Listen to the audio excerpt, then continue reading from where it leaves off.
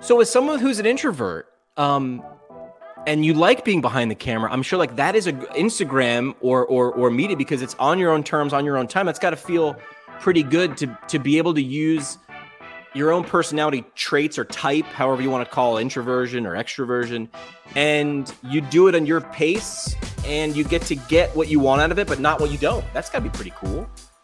I think it's actually pretty cool. I didn't, looking back, choosing this career, I wish somebody had helped me sort through that, like how a career that's really social versus one that's not social. Because when I taught at the college here for 9 years, taught undergraduate kinesiology courses. And with the seniors in their internship class, we would do this thing called the Strong Inventory.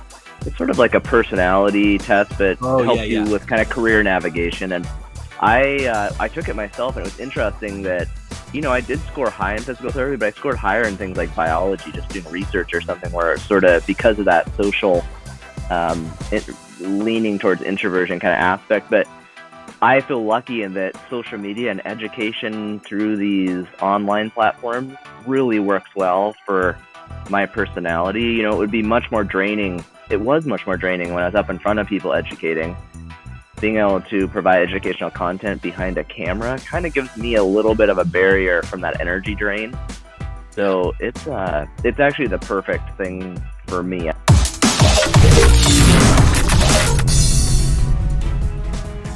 Wow. Excited to get into this conversation with Tom Walters. Been following him on Instagram for a while now, at Rehab Science.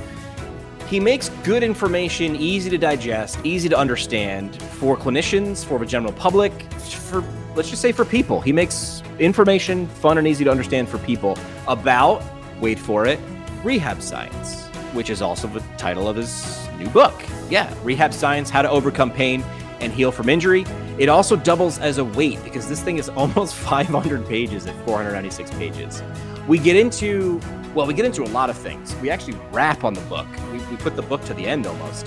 But we talk about things like how to utilize social media, how he sort of got into it as a sideways by accident happenstance thing, and what he's been doing with a platform that big. We get into general and specific therapeutic exercise, manual therapy. Ooh, we talk about manual therapy. And then we talk about the book, why he did it, how he structured it the way he did. He even prefaced it when I asked him to be on the show by saying, hey, this is really a book for the general public. Part of the audience could be clinicians. I just said, look, I'm just excited to see why you did this. Why'd you take the time, the effort, the energy to put together such a big, huge resource? And I think in the end, you might actually want to have this book handy as a cool reference to other people in your life, personally or professionally, about what he put in there. So take a listen to today's episode. I'm excited for you. MW Therapy, want to say we wouldn't be able to have the show without them.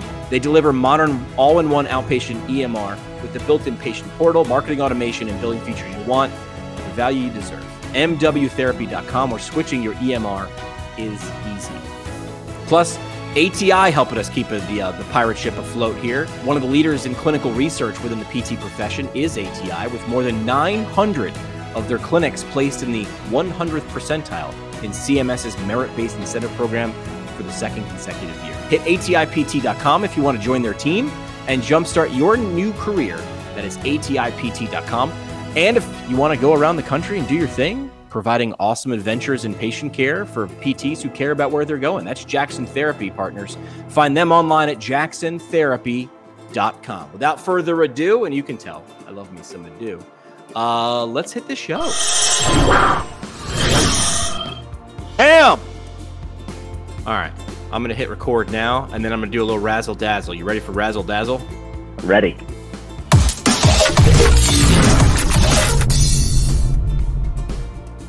How did I sell it? That was pretty razzle dazzle, that intro, right? That's the best razzle dazzle intro I've seen from anyone. Yeah.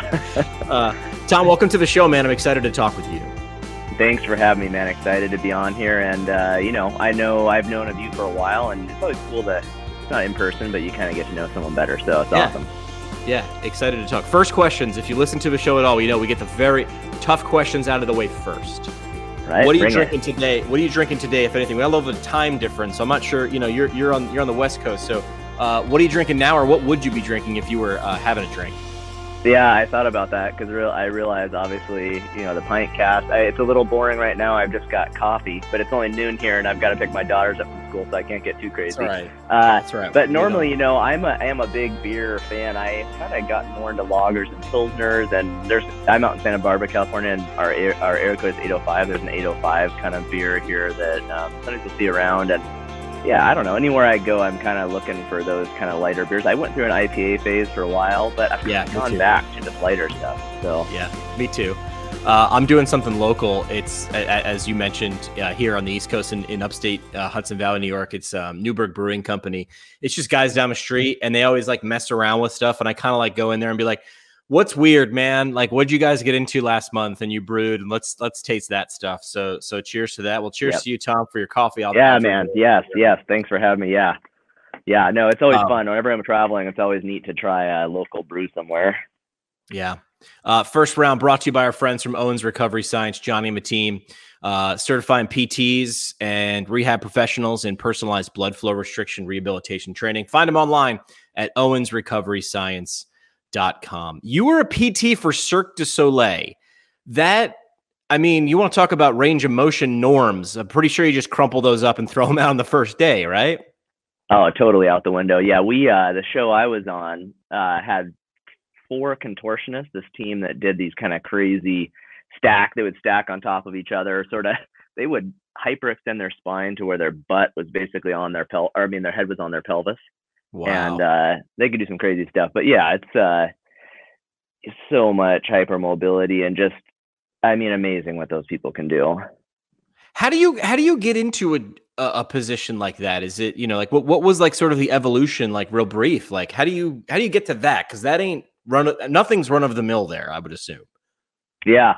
Cirque du Soleil, we were talking about before we started recording, after 2 years of kind of standard ortho practice, realized I need to do something a little more stimulating. This is going to burn me out. And Cirque du Soleil, I don't know how I found it. I'll tell you, I know how I found it. What am I talking about? I actually applied to be a performer for Cirque du Soleil. So I grew up as a martial artist and a gymnast, and I went and tried out to be a performer for Cirque du Soleil. And that was my first intro to them. So it was a crazy experience. I showed up in Vegas at a gymnastics school there were 75 other people. The world champion sumo wrestler was there. There was a troupe from Africa that did all these. It was a day of eclectic talents, which are all their gymnasts and martial artists. And so I had to have a 2-minute routine, and they called numbers, and I randomly was called first. So everybody sits down around this gymnastics mat, and I had to do this routine. And they're watching. Watching, yeah. So it was nerve-wracking, to say the least, and it was a cool experience. But I didn't get in for the martial arts position, and then I realized they have about 3 practitioners, a combination of physios and athletic trainers in each show. And so the next year, I applied for that, and it was kind of a lengthy.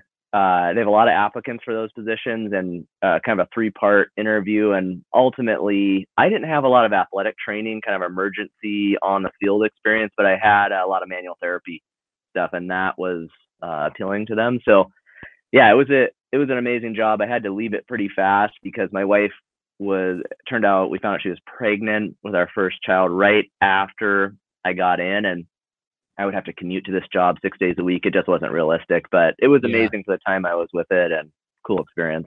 Were you like on site on sidelines? I'm sure you got to see just some unique preparation and then presentation of a physical gift. Yeah, no, it was an unbelievable experience. In your shift, about 4 hours of it, half your shift is treating the performers. They come in and kind of work out, and you'd work on them. They'd sign up for spots, like half-hour sessions. And the other 4 hours, I was in Vegas when I started. I was hired for an LA-based show called Iris, and Cirque du Soleil creates all their shows at their headquarters in Montreal. But before I went to Montreal, I was in Vegas for a little while, and yeah, basically you'd work on people, and then for the other half of the shift, you'd be watching the show from kind of these cool backstage areas in case somebody did fall or something happened. And so it was really neat. And then when I was in Montreal at the headquarters, it's just this amazing huge warehouse with a cafeteria and all these different training rooms. All their shows are created there, so they fly everyone in, and you're there for 8 weeks, and then they load the whole show up on 18-wheelers and take it to whatever city. So wow, pretty cool. That is cool. Well, good for you for getting that experience. Well, you sort of started off by saying, You knew staying in the clinic environment 100% of the time wasn't going to be, you. I think going sidelines for Cirque du Soleil sort of, is a little bit of a nod to that. You got a decently large platform. I think when you go 7 figures on a social platform that qualifies as decently large, it makes me think of that Spider-Man quote, right? With great power comes great responsibility. And I bet you that, I did an Oxford debate at APTA's next conference on that sort of prompt, which is, what is social media hazardous for the profession of physical therapy? So let's just talk about some positive and negative aspects. Let's do negatives first. So we end on positives, right? Because we want to focus on the positive. But you and I both share that view that there is immense power in messaging, in education. My personal views is really only 2 things you can do with content. You can educate someone or you can entertain them. And that bonus thing is, hey, if you can do both at the same time, that's the really magic power. So when you're asked, or when this topic comes up, what are some of the negative aspects that you see? Yeah, I think probably the negative, and I think the positives outweigh the negatives, but I think obviously that's why I keep doing it. But I think the negative that probably comes to my mind most of the time is that somebody would look at physical therapy related social media posts and think this is all physical therapy is. Right. I do a lot of these carousel posts. Today was on spondylolisthesis, and it's like, okay, here's spondylolisthesis. Here's a kind of a short description about it and a few exercises you can swipe through and look at. Now, I know sometimes people think, oh, this is physical therapy. It's just a bunch of it's just a bunch of exercises. I think the public, the risk is that they come away from that not really knowing how comprehensive and complex and detailed our evaluation process is. And, from movement testing to palpation to what the physical therapist really knows about musculoskeletal medicine, I think sometimes people could sort of underestimate what we know. And so that to me is the tricky part. I'm saying that so often to people in comments that, hey, it's hard for me to give really accurate suggestions because I haven't performed an evaluation. And I think people don't even, until you've been to a good PT and had a good experience with how detailed an evaluation is, I think people just don't know what they don't know. So that to me is probably a negative. Also, of course, there are accounts, I really try not to do this, but there are accounts that are very nocebic and sort of fear-mongering out there in our world, different rehabilitation practitioners. So of course, that's a negative too, where rather than empowering people and helping them understand how robust their system is, you're making them feel like they're fragile and, something's going to break down if, they move in a certain way or do a certain exercise. So those are probably the big negatives to me. But before we move on, in terms of that first negative, right, which sort of makes people I think let's do that again. What I think they should take away from it is you can really only see so much with a post or a video. It's sort of this very myopic view, right? But you can't have peripheral vision with a post. So how do you fight that? You create so much content, so you're giving small little views, but so many of them, if you put them together, how else, how can people out there listening, practitioners starting to create content, how could they maybe fight that from the beginning and sort of bake that into the cake? Yeah, I think, it's probably using all the different features together of these different platforms. To me, there's a place for each platform. And I think Instagram is a very quick, fast, people just want to see boom, boom, boom. What do I need to get from this? And then you look at something like YouTube where you can narrate videos and describe them and really get into more of the nuance and help people understand what's going on. Just understand all the details better. I think, I try to use, you try to have a lot of people don't read, as I've done this long. I feel like nobody reads the actual post. They just look at the video and whatever it is. So, it's amazing. So, but I think, having some content there, because there definitely are some people who read that, trying to, kind of explain as much as you can there. I try to use like the story, different things like that, just to talk more. I'll do videos where today's post is on this, just kind of talk through it a little bit. Not everybody sees that, but I feel like if you hit enough of those spots, hopefully people get kind of an idea of, okay, this is just a quick, superficial kind of brush stroke of what physical therapy is. And, it can be there's much more to it if you actually go see someone, or just in terms of what physical therapists actually know. Yeah. Let's look at the good end. I like how we went negative first. I always want to end on the positive. So, in Yeah. terms of positives, you said the positives outweighed the negatives. Talk about some of those that you've experienced, sharing information on such a pretty large scale. I think the biggest is that you run across people. You can have interactions with people around the world who don't always have access to care, or whether it doesn't exist in their country, or it's too expensive. I mean, Yeah. 25% of my followers on YouTube are in India, and they have, not a lot of access. So it's amazing to put content out that we know as physical therapists is very general and kind of superficial. There's no evaluation, there's no manual therapy, there's no specific kind of exercise prescription, but you see these kind of general posts for a condition really help people. And I've had Right. messages with people where somebody was going to go have surgery for like patellofemoral pain or something, and fly somewhere, have surgery, and started doing exercises from a post and get better. You just see you hear these amazing stories. So I think the ability to reach people and positively impact them is the biggest positive to me.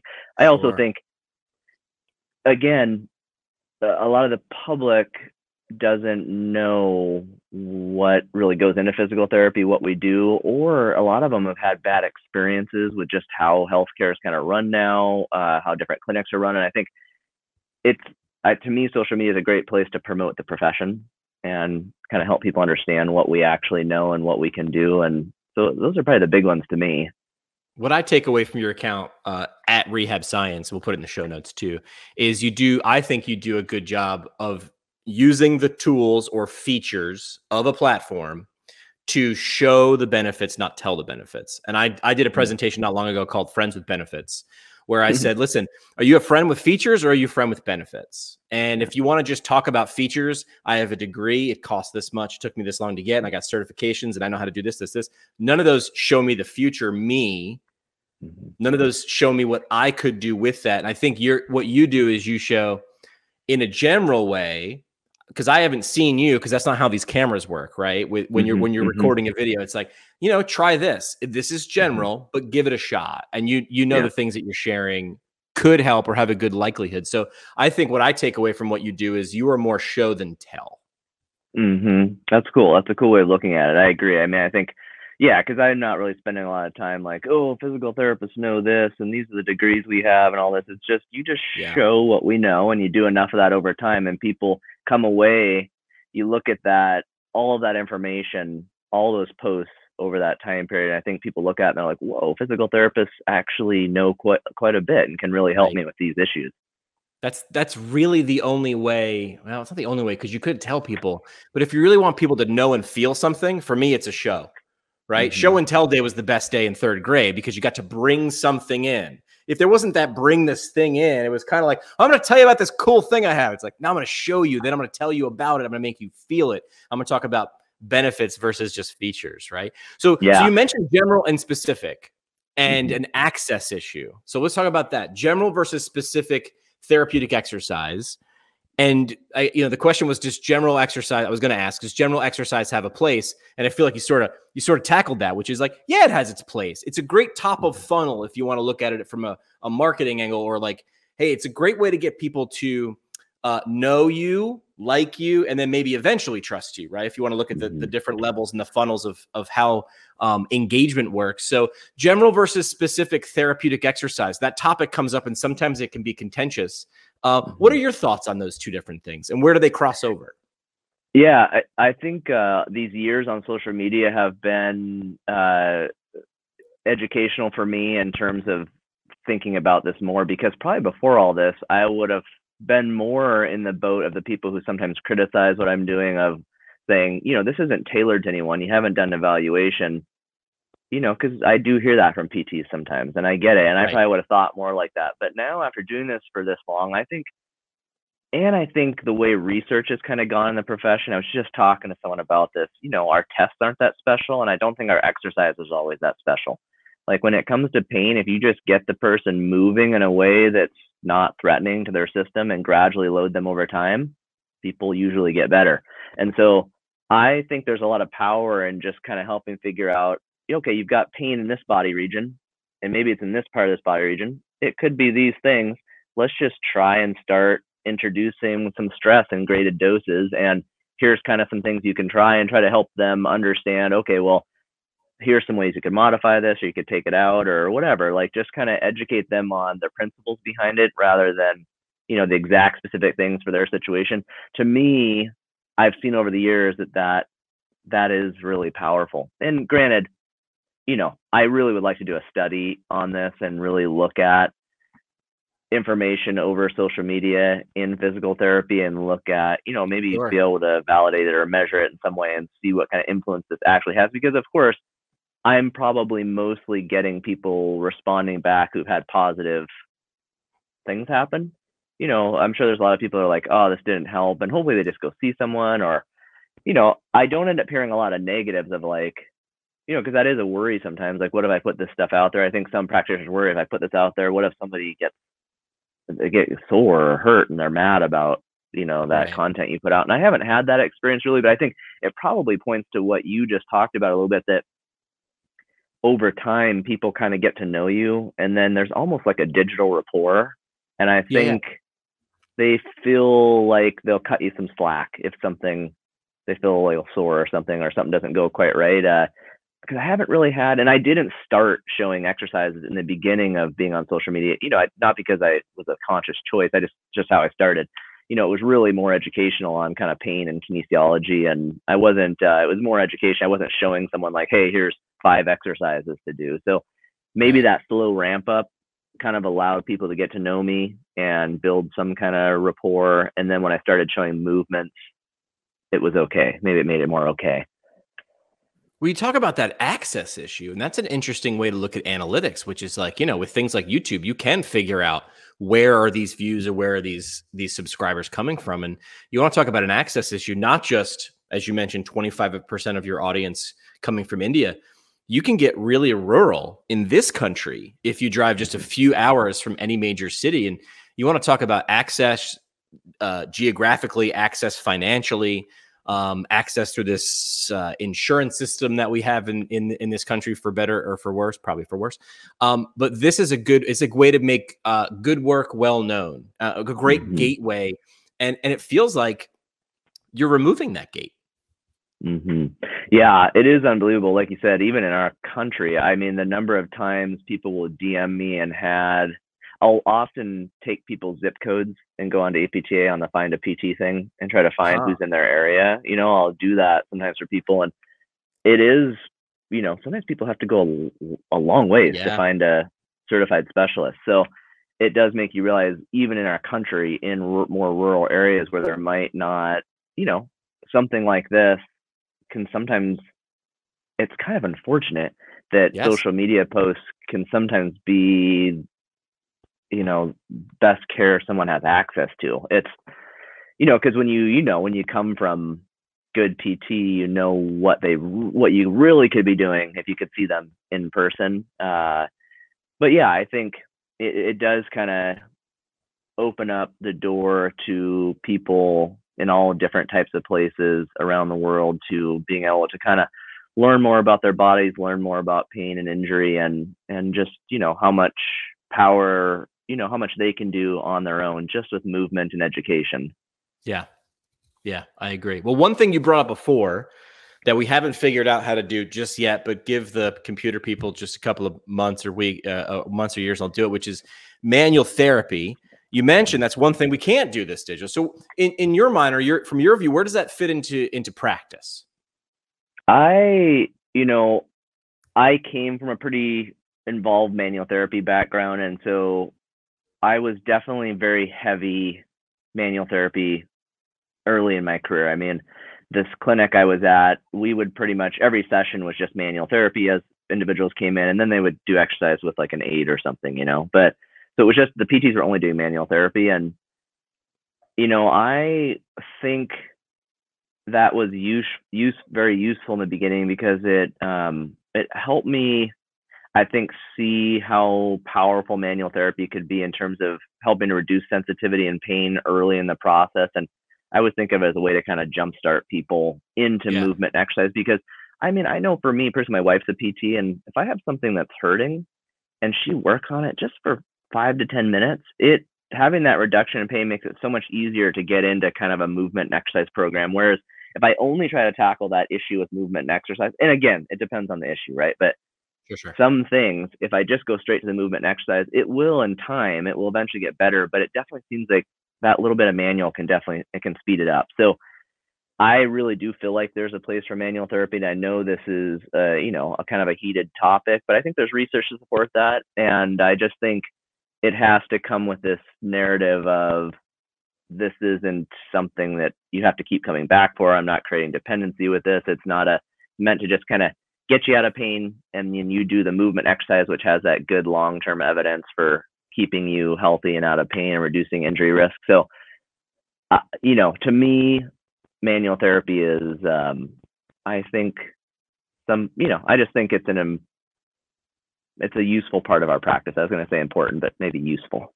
Yeah. Yeah. I mean, I think even, I started in PT school in 2013 and things, I don't know, maybe it's just who I was exposing myself to, right? It seemed very polarized. And I feel like now we've sort of crept back to the middle, which is things tend to regress towards that middle, right? Where people aren't saying it's just this or that. It's this, neither that. It's this over that. It's more, well, it's probably a little bit of this, a little bit of that, short-term use. And the goal should be towards getting that person moving and self-efficacy and not creating what you just said, which is a dependency.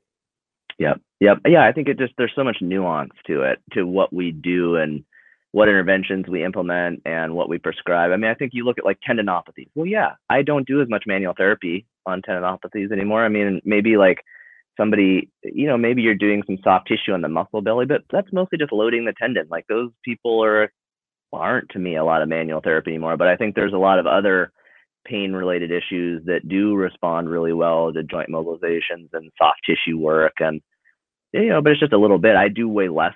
The amount of time I'd spend in a session is less now than it would have been, maybe back before it was 30 minutes plus with some people. I think now I'd maybe work on something really specific for, 10 or 15 minutes and then start getting them kind of moving and kind of cueing them through movement. So yeah, but I do agree the pendulum swings like crazy on these topics, but it does feel like we're coming out of that really anti-manual therapy thing and coming back a little bit to the center.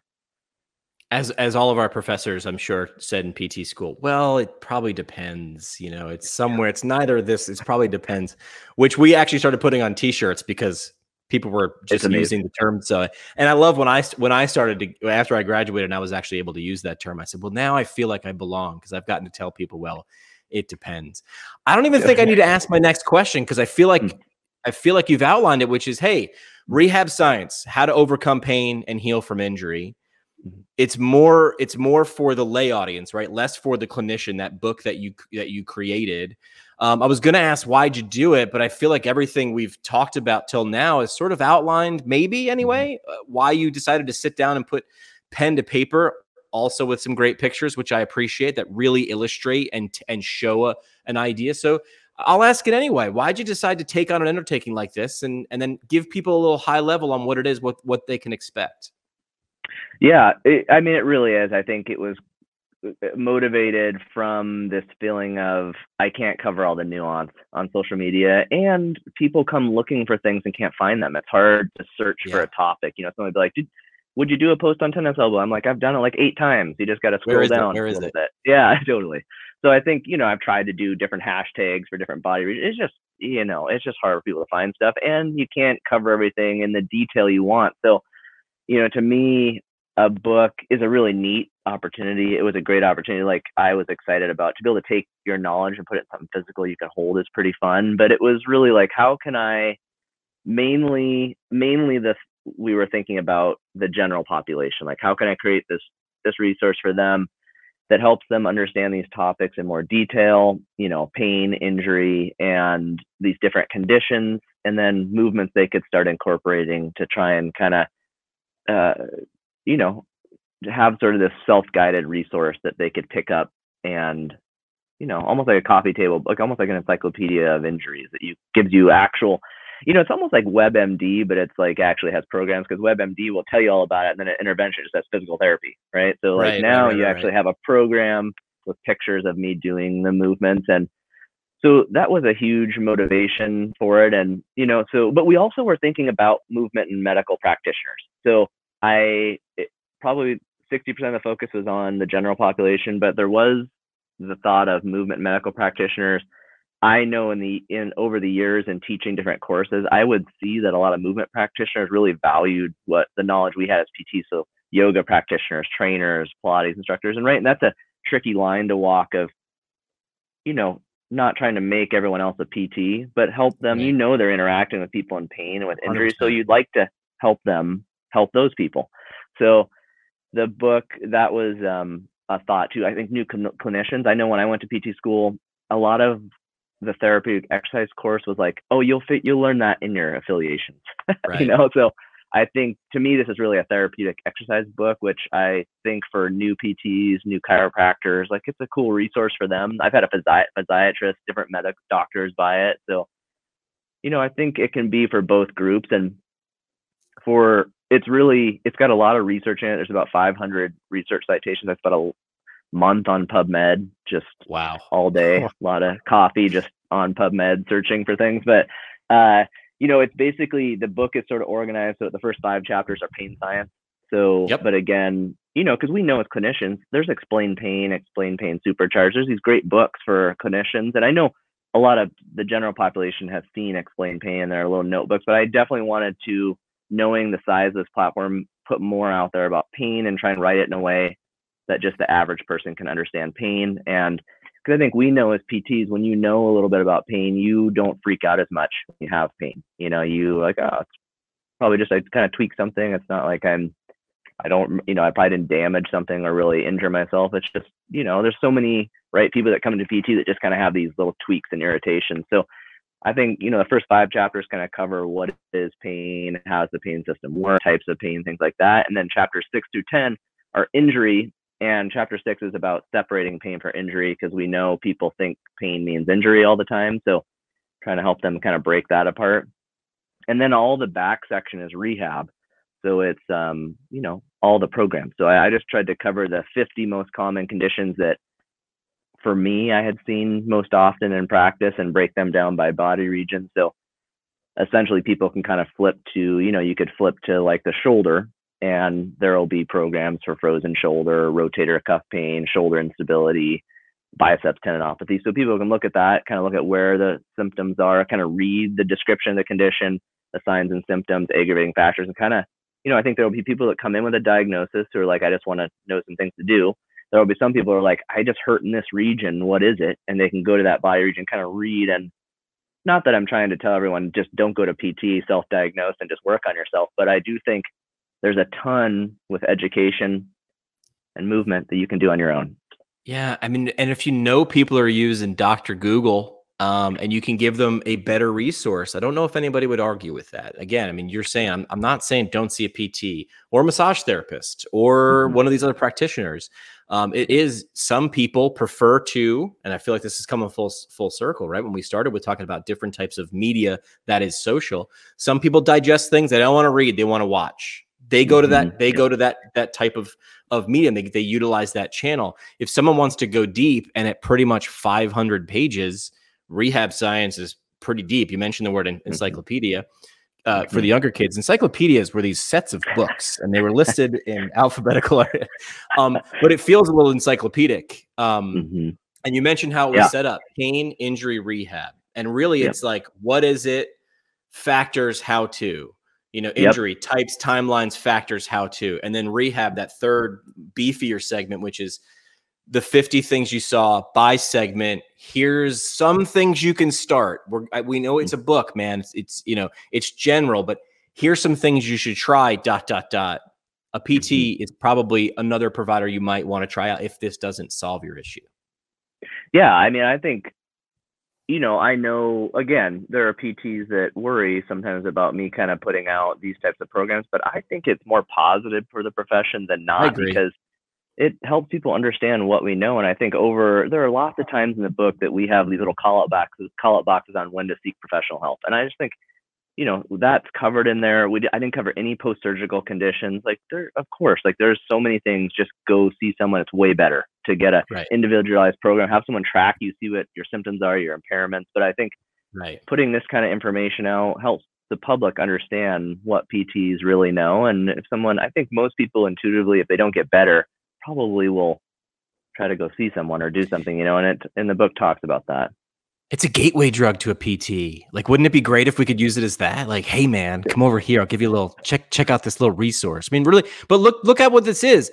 I bet you if you followed Tom on social media, you've probably covered all these topics at one point or another if you scrolled, right? But what you did is you did the effort and you solved it all and you put it all together in one resource.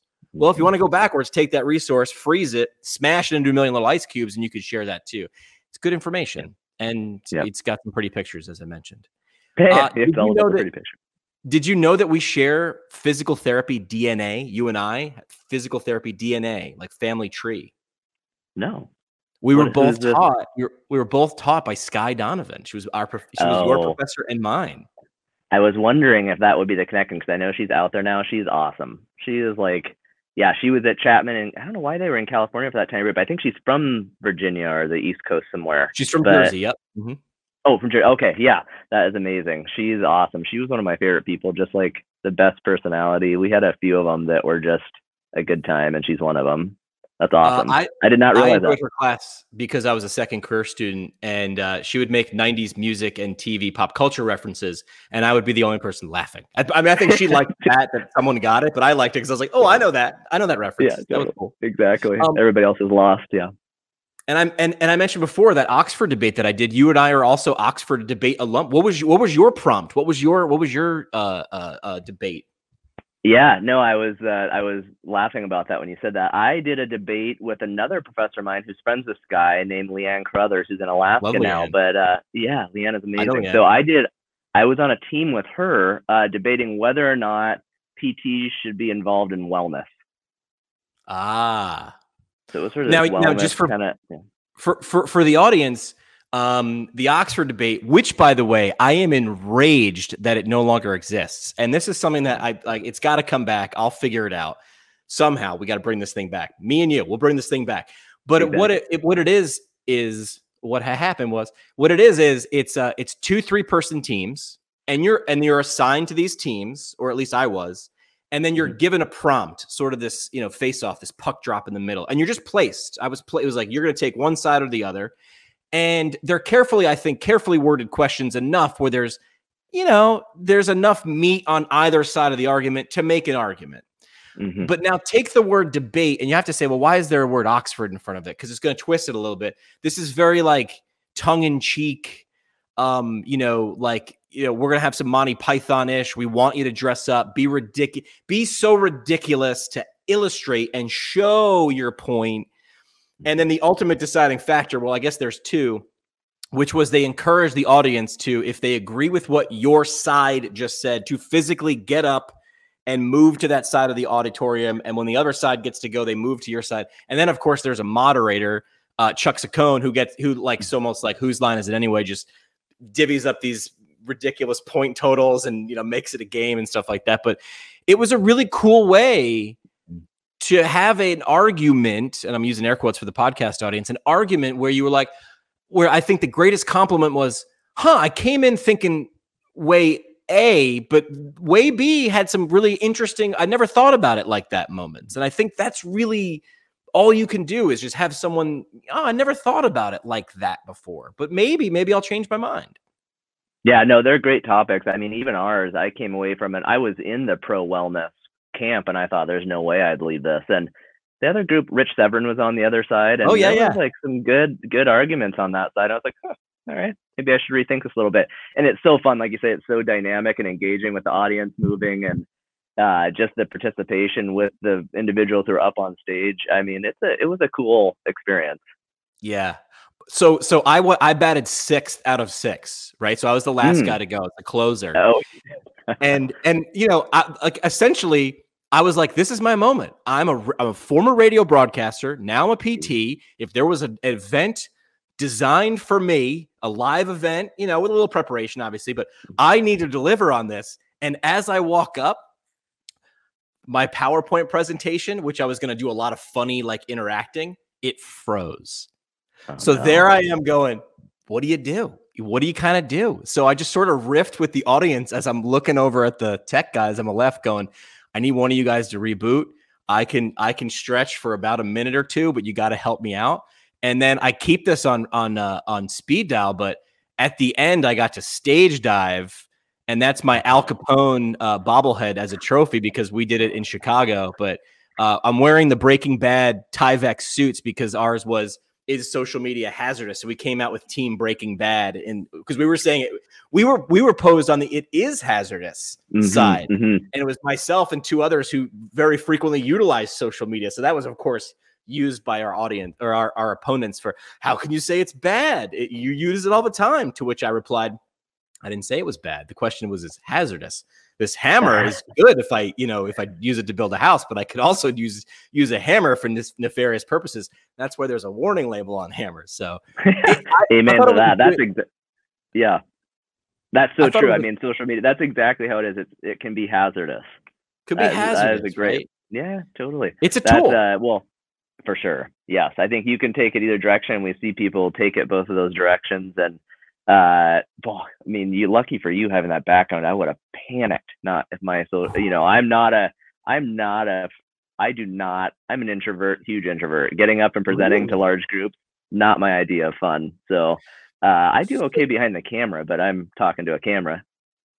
So as someone who's an introvert, and you like being behind the camera, I'm sure like that is a Instagram or media because it's on your own terms, on your own time. It's got to feel pretty good to be able to use your own personality traits or type, however you want to call it, introversion or extroversion, and you do it on your pace and you get what you want out of it, but not what you don't. That's got to be pretty cool. I think it's actually pretty cool. I didn't, looking back, choosing this career, I wish somebody had helped me sort through that, like how a career that's really social versus one that's not social, because when I taught at the college here for 9 years, taught undergraduate kinesiology courses, and with the seniors in their internship class, we would do this thing called the Strong Inventory. It's sort of like a personality test, but helps you with kind of career navigation. And I took it myself, and it was interesting that, I did score high in physical therapy, but I scored higher in things like biology, just doing research or something where it's sort of because of that social leaning towards introversion kind of aspect. But I feel lucky in that social media and education through these online platforms really works well for my personality. It would be much more draining. It was much more draining when I was up in front of people educating. Being able to provide educational content behind a camera kind of gives me a little bit of a barrier from that energy drain.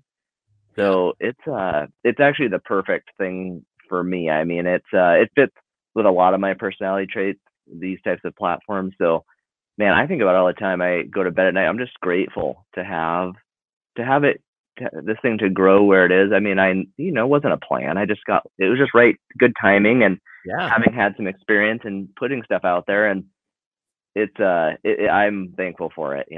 Yeah.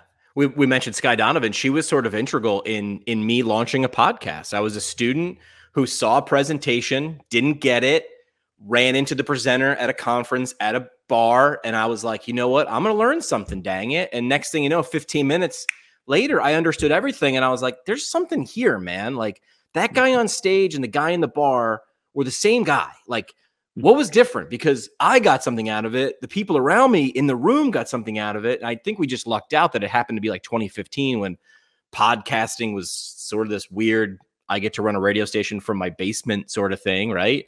It's still pretty weird, and I get to do it from my kitchen. But I didn't need permission, right? Because you don't need permission to do mostly anything on these stupid things, right? And if I wanted to start my own radio station, I'd need $1 million and an FCC license. But I asked her for, I don't know, maybe it was permit. I was looking for like someone to say, no, you know what? Give that a shot, right? Just a little nudge. And she was someone who was like, I have no idea what podcasting is, but you seem really fired up about it. And I'm like, she's like, what would happen if it didn't work? Or like, where could this go sideways? And I was like, I guess it just couldn't. Like it could, but only if I did it wrong or whatever. And then she's like, I don't know, like do 6 of them. And I'm like, yeah, you know what? Let's do 6 of them. And next thing you know, it's 7, almost 8, oh my God, almost 8 years. Wow. Yeah. No, you like that background to be able to tie those things together. It's amazing when you see people who have these, these strengths and areas, and for you to take that previous career and Weird. putting into something and then take PT and spin those together and put good, valuable content out to people. I mean, I think unfortunately there's probably a lot of PTs out there. I know I've run into them over the years that are burned out on the normal PT job and want to be creative and come up with something else. But, I think just are scared to kind of make that leap and put themselves out there a little bit.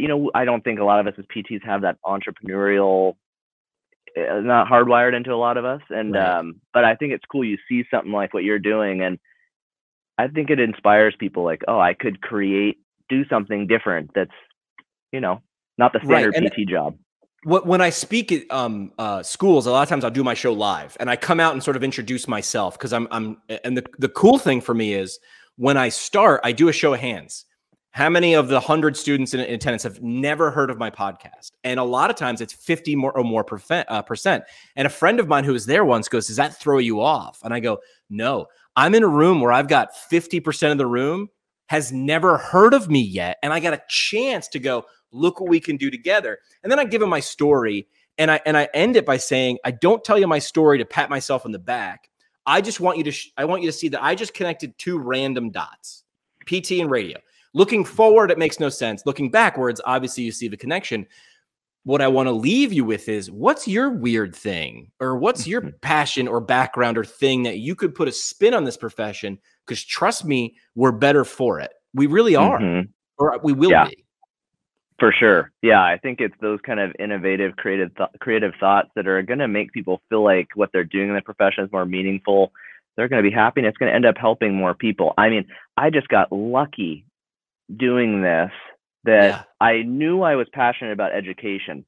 And luckily, these social media platforms started, just a little while before that. So, but I think it makes me realize now looking back on it that and doing those things like the strong inventory, I think for people to think about like you said, what am I interested in? Okay, I've got this passion for kind of musculoskeletal stuff, for training, exercise, whatever it is. What other interests do I have? How can I put those together creatively and really leave the end of the day, what I'm doing at work or feeling filled up from that, not just emptied by all the time. Because I think there's way too many PTs that are, just unhappy and wish that they could change what's happening.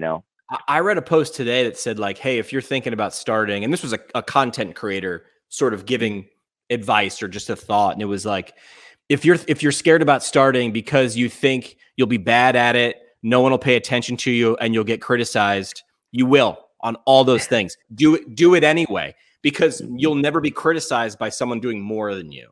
It's always by someone less than you. So if you're really passionate about it, give it a shot. Tom, you have 1 million followers on Instagram.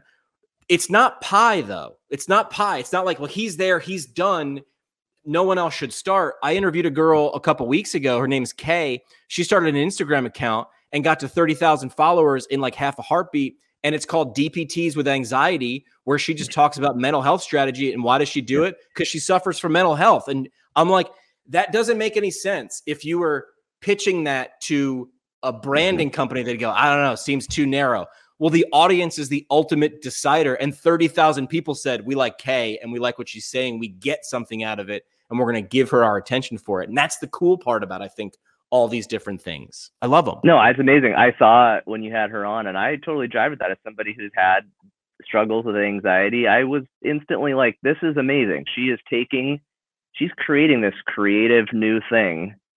Just what we talked about, some other interest or something she's passionate about tied with PT and creating this new thing. And look at what I think, you do hear sometimes like, oh, it's so hard to get something going. It's so saturated right now. But I think she's a perfect case example of, and I know a number of people during COVID that has happened where they just blew up and they just did something. It was a little bit different spin and, you just test it. I think, like you said, you've got to know people are going to criticize you. People are going to say negative things. Things won't get liked. You're going to evolve over time, but you just test things. That's all you're doing. Who cares? Like, you can't really go too wrong. You just test it. You just got to get over feeling like it's perfect and scared of what other people are going to say and just test it. And if you really want to do something like this, just start doing it. Like, don't Yes. worry so much. Just start doing it.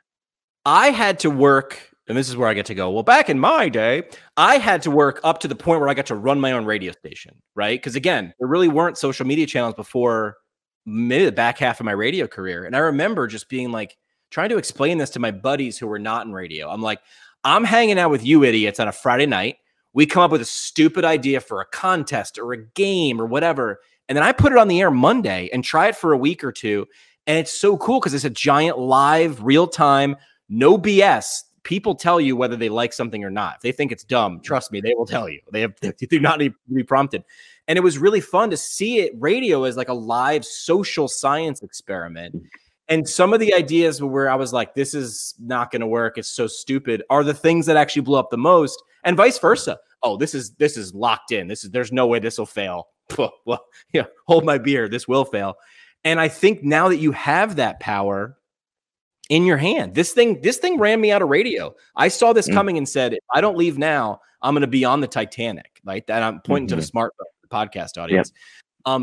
But what it does is it opens up a lot of opportunities. And I think the biggest differentiator between success and failure, people are going to hate this, is showing up repeatedly. It's like neuro rehab, man. It's frequency. You keep showing up and people will find you. I couldn't agree more. Honestly, that's the thing I've learned the most of all is people will message me and what are some tips? If I want to get going on this, what should I do? And it's like, provide something of value and do it consistently. You have to just keep doing it consistently. It's a grind. It's a marathon. Find the thing. If you enjoy it, it won't feel like that. I like doing this every day. So you have to figure out how to remove those friction points. Find something you actually enjoy talking about or doing, and then just do it repeatedly. And if you keep showing up and keep doing it, I know people hear this. I think a lot of people talk about this consistency aspect of success, but it is so true. I mean, I would have heard that before and been like, sure, whatever. But now having done it, just every day, do something new. Sometimes things suck and flop, and sometimes things are really good. I can't even predict it sometimes, and the algorithms change and you don't really know, but you just keep showing up.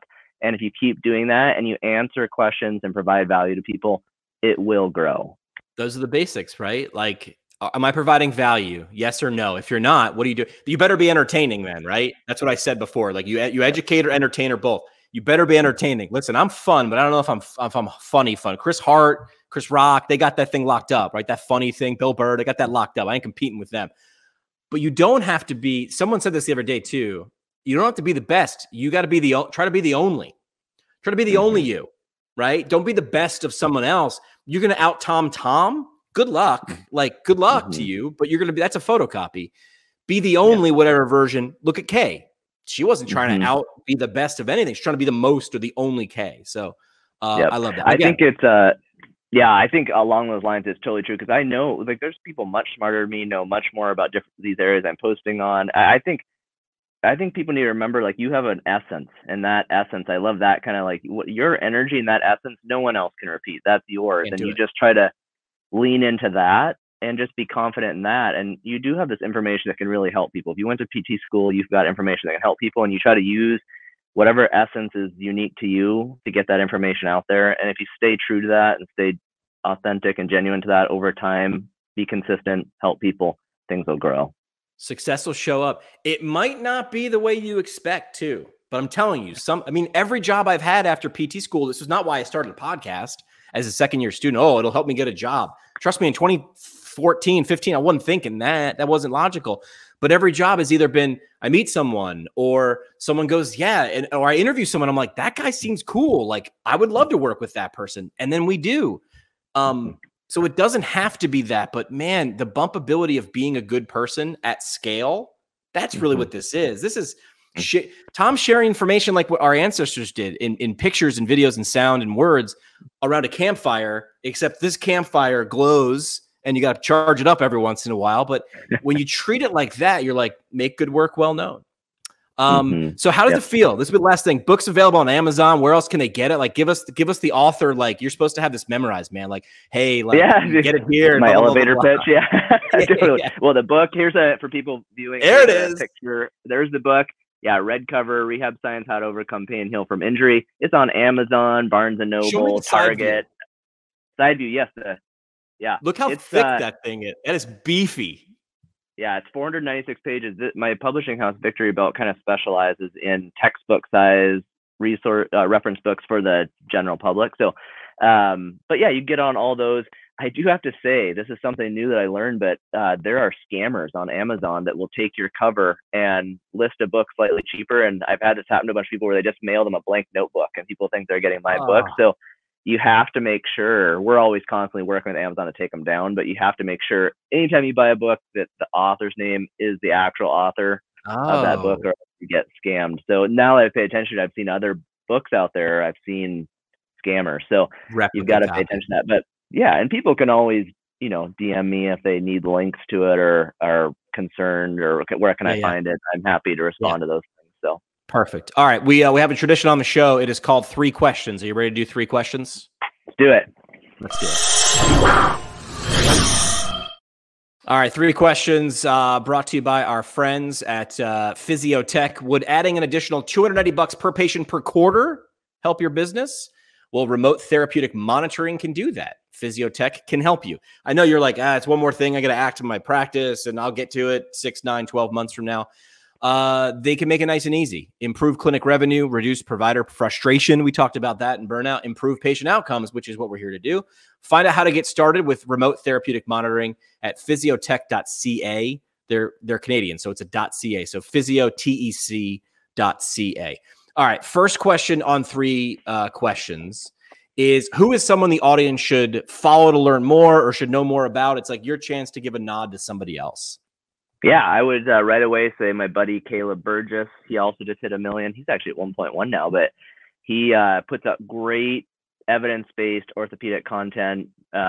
He and I are very similar in a lot of ways. OCS as well. Just a great account. So I think his is dr.caleb.burgess or something, but just look up Caleb Burgess, and also another great account for good, solid physical therapy content. We'll get him on here. And you know what? I forgot you wrote this book with someone else. Let's give you a chance to talk about your co-author. For sure. This book wouldn't have happened without him. His name's Glenn Cordoza. A lot of people will know Glenn because he's co-authored some other huge books, How to Become a Supple Leopard. Kelly Starrett's book, Brett Contreras' Glute Lab book. The opportunity to work with Glenn was an unbelievable opportunity. So it's really the main reason I jumped on this opportunity. And the book would not have happened without his extreme discipline and dedication to writing. I mean, it is a skill set to sit down and type for 8 hours a day. So Glenn is unbelievable. So major shout out to him too. All right. Second question is a what question. What's something the audience should take a look at if they want to take a deeper dive into some or all or any of the topics we talked about today that you're passionate about? What's something you'd send them to that you dig? Yeah, so I'd probably send them, the thing that I often send people to right away are pain science resources. So I like to, because I just think it's so important, whether you're someone from the general population who might go to PT or a practitioner who didn't get a lot of this education in PT school. I think just learning more about pain, it's the number one symptom people seek care for. It's good to know about how your pain system works. So I often send people to, the Explain Pain book is a great one. A lot of practitioners will know about. A lot of patients don't know about it in the US, I find. So the Explain Pain book is a really good one. There's another one that I like to use, a little spiral bound one called Why Do I Hurt that I think Adrian Loeb might have done. So I think that's where I like to send people a lot of time are to these kind of pain books. So you can first start learning about pain as you're on your journey, because probably that's the symptom most people are going to PT for. All right, final. I'll give you the author's pitch, man. Why should someone read this book? Why should someone out there read this book? Well, I think someone should read this book for a lot of the reasons I just mentioned. It talks a lot about pain. So you can learn about pain. You can learn about injury. How are pain and injury similar? How are they different? And then not only do you have just this sort of like information about those, we actually have programs with pictures of me doing the exercises for the conditions that affect most humans. Even if you don't have something like this right now, most of us are going to get these things: tennis elbow, plantar fasciitis, sciatica, neck pain. Most humans have pain at some point in their lives or some type of injury, and the book will help you navigate those. So yeah, I think that to me, I've said this before, it's rehab science. It's a rehab book, but I think a lot of people in the general public don't understand that rehab exercises aren't for only when you're injured. Phase 3 of every program in here is resistance training. Resistance training has some of the best evidence for helping to reduce the risk of injuries. There are a lot of the exercises I would go to the gym and do just for my workout. So I think this book is valuable, and you can pick it up if you have pain or an injury and you want help with rehab, or you just want a reference that's going to help improve the health of your musculoskeletal system. All right. Rehab Science, How to Overcome Pain and Heal from Injury. We've got the link, the legit link, in the show notes below. Last thing we do on the show, Tom, is the parting shot. All right, parting shot brought to you by our friends from the Academy of Orthopedic Physical Therapy. Find them online at orthopt.org. The leader in orthopedic PT, looking to do something like an OCS, which we mentioned earlier. They've got a great roadmap, a great resource, and now their 5th edition. It is called Current Concepts of Orthopedic Physical Therapy. Wherever you are, to taking that OCS exam, to getting you feel ready on test day, that's what Current Concepts is. orthopt.org. All right, parting shot, just your last chance for a mic drop moment. Soapbox, what would you want to leave with the audience today as the last thing that they hear from you as we wrap up? Oh man, I think the thing I would leave the audience with is that if you are suffering from pain or an injury, there is so much you can do for yourself when it comes to getting the right information, educating yourself, and then incorporating movement and exercise. And so I hope people come away from discussions like this knowing that you don't need to go to someone to fix you, align you. You have to keep returning to be healthy. Exercise and movement has the best evidence, and so I hope, whether it's from my book or accounts like mine or others online, feel empowered to, that there's a lot they can do for themselves from both an education and movement standpoint. All right, my PT family tree share, Tom Walters at Rehab Science. Appreciate taking the time out. Thanks for putting this resource together, and we hope to hear from you again in the future, man. Appreciate your time. Thanks, brother. Thanks, man. Thanks for having me. This is awesome. Great discussion. Thanks, Jimmy. They say the best conversations happen at happy hour. Welcome to ours.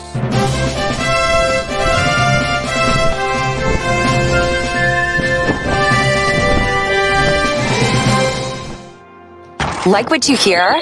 Tell a friend or leave a review on iTunes or Google Play. The show today is brought to you by the Brooks Institute of Higher Learning, an innovator in providing advanced post-professional education. The Brooks IHL offers 7 on-site PT residencies, including orthopedics, women's health, geriatrics, pediatrics, sports, and neurology, as well as a neurologic OT fellowship, a competitive OMPT fellowship, and a speech therapy clinical fellowship. Therapists that complete a residency or fellowship through the Brooks IHL will markedly advance their knowledge and skills in a specialty area of practice. Learn more about how a residency or fellowship can help you advance your professional development at brooksihl.org. Our home on the internet. PTPintcast.com. Created by Build PT.